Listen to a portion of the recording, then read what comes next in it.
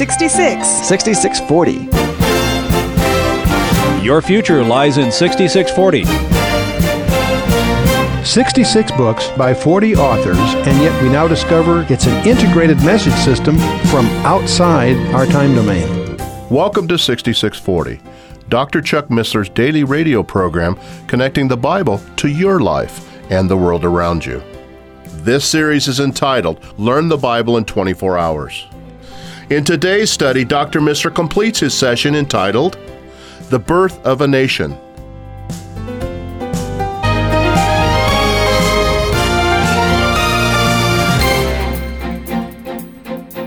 The Feast of Trumpets. Many people think the Feast of Trumpets is the big deal. It's coincident with Rosh Hashanah. Rosh Hashanah is a civil new year, but the Feast of Trumpets is consistent with it, both on 1st of Tishri.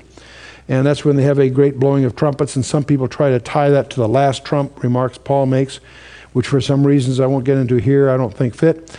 And also don't confuse it with the seventh trumpet judgment of the book of Revelation. Those are all three different things. It is followed by Yom Norim, which is the days of affliction, which prepare them, of course, for the big one for them each year is the Yom Kippur, the day of national repentance. The high priest enters the Holy of Holies. This is only on this day throughout the year after great ceremonial preparation. This is the day they have the scapegoat, and they put the sins on the scapegoat and lead them in the wilderness, and so forth. Then this is followed 5 days later with Sukkot, the Feast of Booths, called the Feast of Tabernacles. It's very possible that this was the season that Matthew 17 takes place, the Transfiguration, Mount Transfiguration, because Peter is preoccupied about making 3 booths. These booths are interesting because, and you go to Israel, or even among observant Jews, you'll discover they actually still do this today. They'll build a booth in the backyard. The specifications require that you can see the sky through the ceiling and the wind can blow through the walls. The idea is to represent the temporary dwellings they endured while wandering the wilderness. And the Feast of Booths climaxes when they leave that for their permanent dwellings. And that's why some people feel that this is the setting up Christ's kingdom and so forth. Anyway, let's get on to the other books here to wrap up the Torah. Book of Numbers deals with the wilderness wanderings. In fact, the Hebrew term for the book isn't Numbers, it's Be'mudar, which is it's in the wilderness. The Greek called it arithmoi in the Latin numeri because it happens to include 2 censuses, so that's why they call it the numbering of the people, which isn't the most relevant part of the book, but that's where it gets its title within the Greek translation and thus our English translation. That's not the Hebrew term. But anyway, Numbers continues where Exodus left off. We paused Exodus to do Leviticus, get all that background, but then we jump in and pick up where Exodus left off. And Numbers is a book about arrested progress. They blew it. It took only 40 hours to get Israel out of Egypt. It took 40 years to get Egypt out of Israel. 40 years of wilderness wandering. Very strange thing. There's a place called Kadesh Barnea. And after 40 days getting there, Moses sends out 12 spies, they're at the border, to enter the land that's been the promised land. 10 of the 12 come back terrified. And don't knock it, they had reason to be terrified. It says, there we saw the Nephilim, and we were in our own sight as grasshoppers, so we were in their sight. There were giants in the land, these strange hybrids, very similar to the ones that we encountered before the flood. Different occasion, but same kind of thing. Nephilim, the fallen ones. Giants is the way it's translated. But they're more than just giants. They were hybrids, apparently mischief by the fallen angels again. So these 10 were justifiably frightened, but 2 of them, Joshua and Caleb, were unimpressed. They said, let us go up at once and possess it, for we are well able to overcome it. Why? Because God's with them. If God's on your side, you're a majority. Plus. So remember, Joshua and Caleb were the 2 of the 12 that came back with a good report. The other 10 had their knees knocking. So we have a lost opportunity. And the people of children of Israel murmured against Moses and against Aaron. And the whole congregation said to them, would God that we had died in the land of Egypt, or would God that we had died in this wilderness. The people are shook by the report of the 10 spies. And they say, gee, it'd been better off if we had died. And God says, good idea. Funny you should mention. So God threatens to wipe out everybody. But Moses intercedes. Prayer is always God's way of enlisting you in what he wants to do, by the way. Keep that in mind. So God says, your carcasses shall fall in this wilderness, and all that were numbered of you, according to your whole number of 20 years old and upward, which ye have murmured against me. In other words, those adults that were murmuring are going to pass on. He didn't wipe them all out. He let them live their natural lives. They're going to wander until that whole generation's gone. Their children, who weren't accountable to murder, remember, they're the ones that are going to inherit. There's only 2 exceptions made. Joshua and Caleb, they have the good report. They become the leaders that will then endure after those 40 years to lead the conquest of the land. So Joshua and Caleb and the children of the murmurers entered the land. The others passed away. 40 years, actually 38, but who's quibbling? God prepared Moses, of course, for the 40 years. He'd married Zipporah, the daughter of Jethro, the priest of Midian, on the east shore of the Aqaba. The Midianites, by the way, descended from Keturah, so they're not even descendant from Sarah, but we won't get into that here. And the real Mount Sinai, of course, is in Midian, so it's a Midian thing. So now, why is all this going on? The New Testament tells us all these things happen unto them for examples, and they are written for our admonition, upon whom the ends of the world are come. In other words, 1 Corinthians 10, Paul in his letter makes the point that all these details, all these stories in the Old Testament are there for our understanding and learning. The tragedy in most Christian churches, they've abandoned the Old Testament. The New Testament fulfilled the Old, so they don't bother with the Old. As a result, they don't really understand the New Testament. This word examples, by the way, is actually the word tupos, which means it's the word from which we get type or prototype, a figure, an image, a prefiguring. And the Bible is full of those. They're some of the most exciting discoveries is when you begin to, the Holy Spirit leads you to see some of these types or models that we'll look at. Let you give you one of them is manna. Remember in manna, they needed food, so God gave them the supernatural bread that fell every night, the manna. There was a strange incident of the brazen serpent, where they're getting bit by snakes, and God has Moses make a brass serpent, put it on a hill, and those that look at the hill get healed. What a strange way to do a healing. Then the waters from a rock. How many times have you ever struck a rock and had waterfall come out of it, right? But it happens twice. And there's something about the order of the camp I want to show you.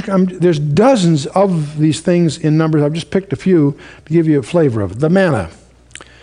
They were in need of food, so God provided daily provision of manna, a miracle bread from heaven, right? And it's interesting, it was to be provided 6 days. On the 7th day, it wouldn't come. So on the 6th day, you're supposed to pick up twice as much. Normally, you didn't take more than you need for a day. It would spoil. But that one day, if you took twice as much for the day that it wouldn't fall, you're all set. You got a double portion on the 6th to prevent you gathering any on Shabbat, on the Sabbath day. And by the way, I want you to notice something. This was before the law was given. This happens to be in Exodus 16. The law was given in Exodus 20. So this is in advance. They were observing the Shabbat before the law was given. Very important idea. Then we got the brazen serpent. And by the way, I'll come back. Each one of these points to Jesus Christ. Jesus Christ says, I am the bread of life. The brazen serpent, weird deal. In response to murmuring, God sent fiery serpents which bit the people and they died. Moses intercedes.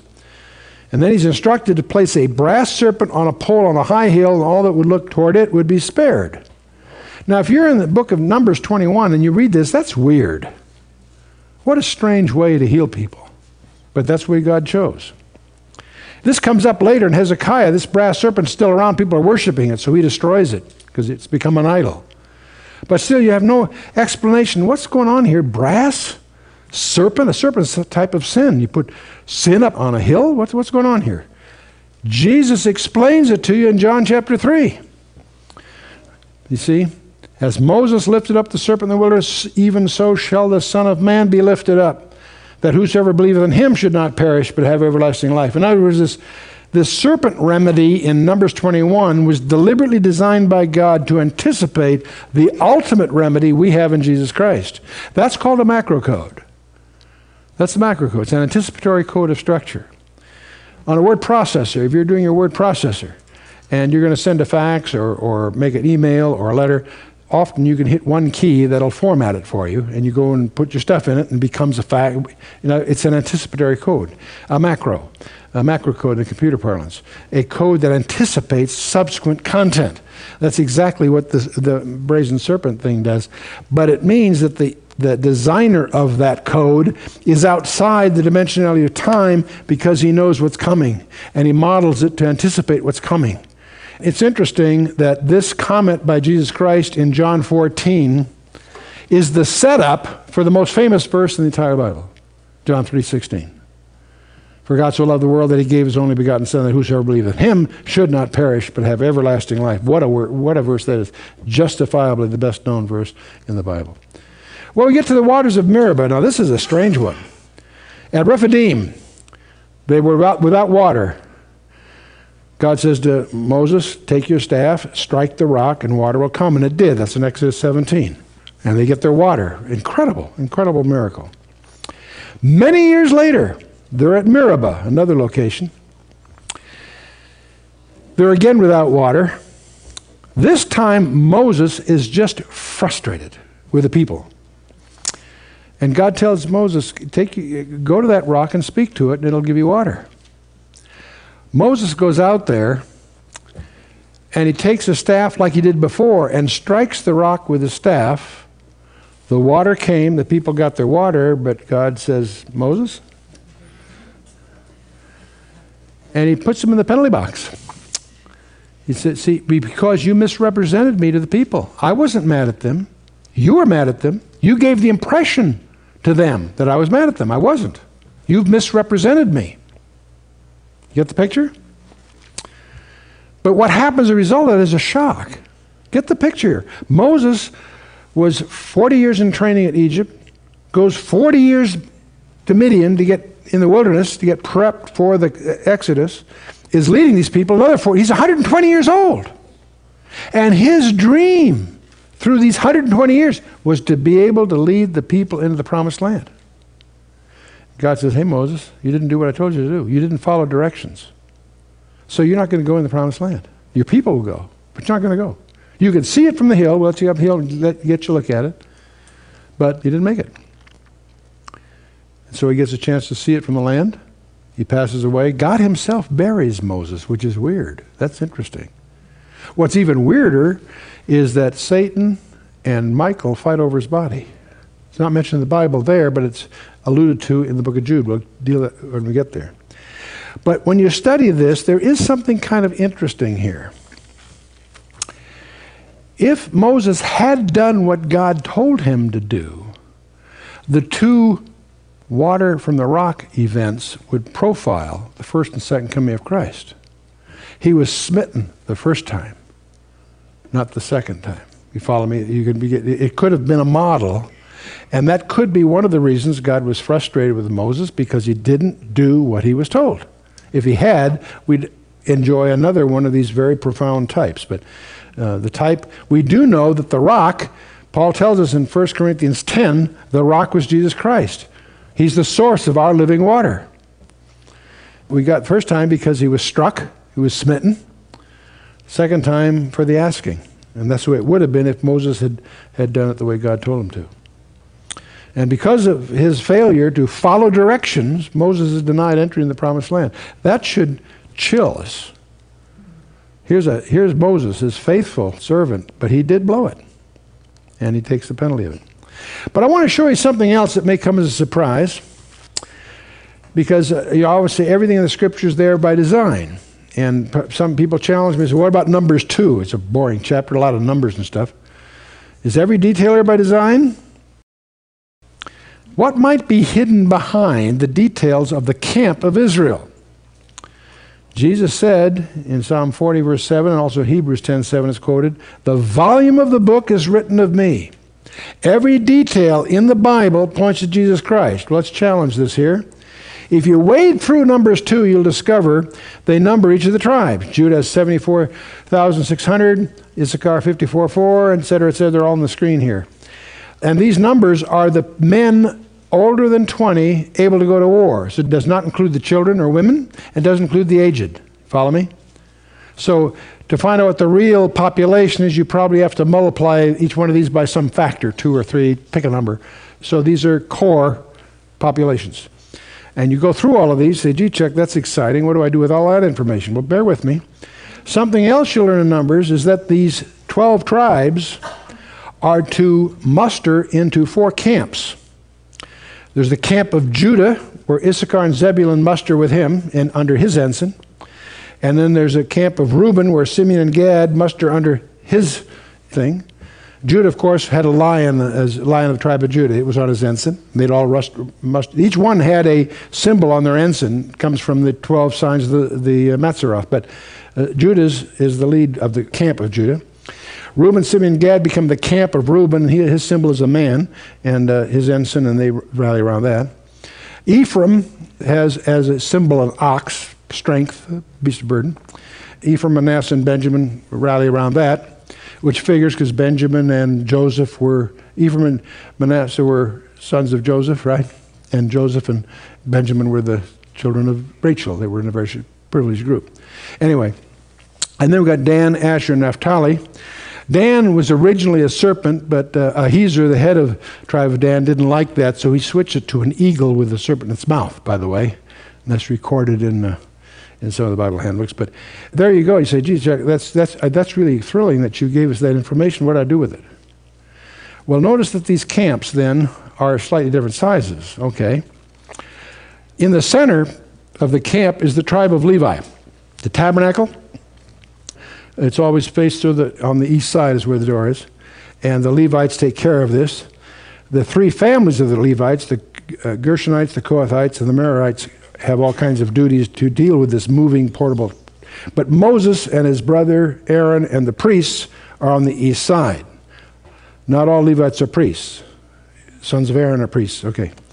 You need to think like a rabbi here. They tried, give them credit, they tried very hard to be precise in doing what God said. The camp of Judah was to camp east of the Levites, okay? The camp of Reuben south of the Levites, and to be strict obedient to these, that denies the area that's southeast. You either east or south. You can't be southeast because then you're neither south or east. In other words, only the cardinal directions, north, south, east, west, are ordained in the Torah. And only the width of Levites' camp would be allowed. And the length would be proportional. So here you have the Levites in the middle. And when you number those, there are about 22,000 there. And however, I don't know how wide they were, whether it's 100 yards or 100 miles, called whatever, but its width is a unit we're going to deal with. So Judah, under the tribal standard of a lion, would camp as wide as the Levites and then take as much space as they needed eastward, right? And Reuben was to the south. He had a symbol of a man, and they would camp there and take as wide as the Levites were, because as long as they can be south, as long as they're no wider than the Levites, and out they go. And it leaves a question, what about here? What about in between these two? Well, that's southeast. It's neither south nor east, so that wouldn't be rabbinically comfortable, right? And so likewise, we've got southwest, northwest, northeast as areas that are not specified for any of the tribes. Ephraim, with the symbol of the ox, would go to the west, and Dan, with his eagle, having substituted for the serpent. These come from the prophecies of Jacob in Genesis 49, but in any case, there's Dan with the eagle. Now the question is, okay, we've got the arrangement, but these populations of those camps are different. The largest was Judah, the smallest was Ephraim, and the other two are about the same. So what I want to do here is imagine that we have a helicopter out here that we're going to take a trip. And the helicopter I've arranged for is a very unusual one because it's also a time machine. And so as we get in this, collectively imagine in our imagination, get in this helicopter, we're going to fly over to Israel. We're going to have it also go backwards in time to the time of the wilderness wanderings. As it goes there, we're going to approach from the east, and we will see right in the middle of the camp, of course, the Levite area with the tabernacle. And then we'll see these 4 arms. But as we get there, we'll also see the arms in proportion. And so as we approach in our imaginary helicopter, what do we see? A what? A cross, exactly. Judah was 186 units, and Ephraim only 108, and the other 2 roughly 150. So yes, it's a scale drawing of a cross. I think it's very interesting. Here's a sketch from the air of the camp of Israel hidden away in Numbers chapter 2, if you know how to look. And I think that's kind of fun. And of course, that, needless to say, is a model of the throne of God. We have God sitting in the middle with his throne and the rest of it. And he's surrounded by an ox, a man, an eagle, and a lion. If you've done your Bible homework, you know that from Isaiah 6, Ezekiel 1 and 10, and Revelation, there's always cherubim around guarding the throne of God that have faces, right? 4 faces. An ox, a man, an eagle, and a lion, which also profile the 4 Gospels, but we're getting ahead of ourselves. Last book in the Torah is Deuteronomy, where the laws are reviewed. It's sort of a bridge between the first 4 books of the Torah outside the land and the next 7 books which will be in the land. So it's like a bridge in that sense. It's actually 3 sermons by Moses and the record of his death. It includes some great things, the Shema, of course, the great commandment. There are more. This is probably Jesus' favorite book. He quotes from the book of Deuteronomy more than he does any other book of the Bible. The Song of Moses, which is a prophecy all over the 12 tribes, has some surprising little tidbits hidden away in it. The book, of course, concludes with the death of Moses, obviously added by a scribe, but it has. We know that Michael fights with Satan over his body, as the book of Jude talks about. There's also the transfiguration appearance. Moses will show up in Matthew 17 along with Elijah at the transfiguration. That's a strange thing. And it's my personal suspicion that he is one of the 2 witnesses that show up in Revelation 11. Scholars have different views. That happens to be why, and I have some reasons we'll deal with when we get there. But you should know the Shema. Hear, O Israel, the Lord is one Lord. And thou shalt love the Lord thy God with all thy heart, with all thy soul, with all thy might. This obviously is on every doorpost of every Jewish dwelling. Typically, they have a little mezuzah with a scripture, and the scripture is usually the Shema that's in there. It's also the very verse that Jesus quotes as the greatest commandment. Deuteronomy 6, verses 4 and 5, the Shema. And it goes on then to say, these words which I command thee this day shall be in thine heart. Thou shalt teach them diligently to thy children, and shalt talk of them when thou sittest in thine house, and when thou walkest by the way, and when thou liest down, and when thou risest up. And thou shalt bind them for a sign upon thy hand, and they shall be as frontlets between thine eyes, and thou shalt write them upon the posts of thy house and upon thy gates. And that's why they do that. That's why they often will celebrate with little leather pouches on their wrists and on their forehead, which carry scripture, the phylacteries as they call them. It's interesting that a Jewish home will always have that on the doorpost. Now, it's interesting that there's only one form of biblical schooling in the Bible. It's called homeschooling. Just thought I'd throw that out to offend any teachers that are here. The Shema also says, Hear, O Israel, the Lord our God is one Lord. The word one there in the Hebrew is echad. It means compound unity, a collective sense. It's plurality in unity, like one cluster of grapes is the way it would be appropriate.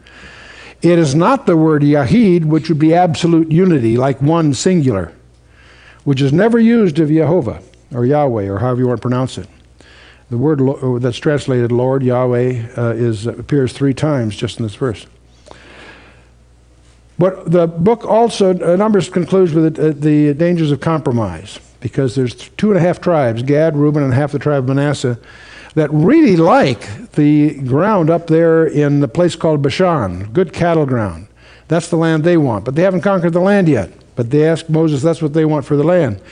It's a compromise of sight, sort of like Lot had done, by the way, but Moses agrees that they can have it after they conquer the land. They want the tribes to be with them as they march in and conquer the land of Canaan. When they finish the conquest, yes, they can go back and that'll be their allotment, and they'll return. And the region that they're talking about is a region we call the Golan Heights. This region was the first to fall to idolatry. It was the first to go into captivity, and it remains to this day the vulnerable buffer zone of Israel. Well, this concludes a rather hurried, quick snapshot of the remainder of the Torah. In the next session, it's a military session with some real surprises. Joshua.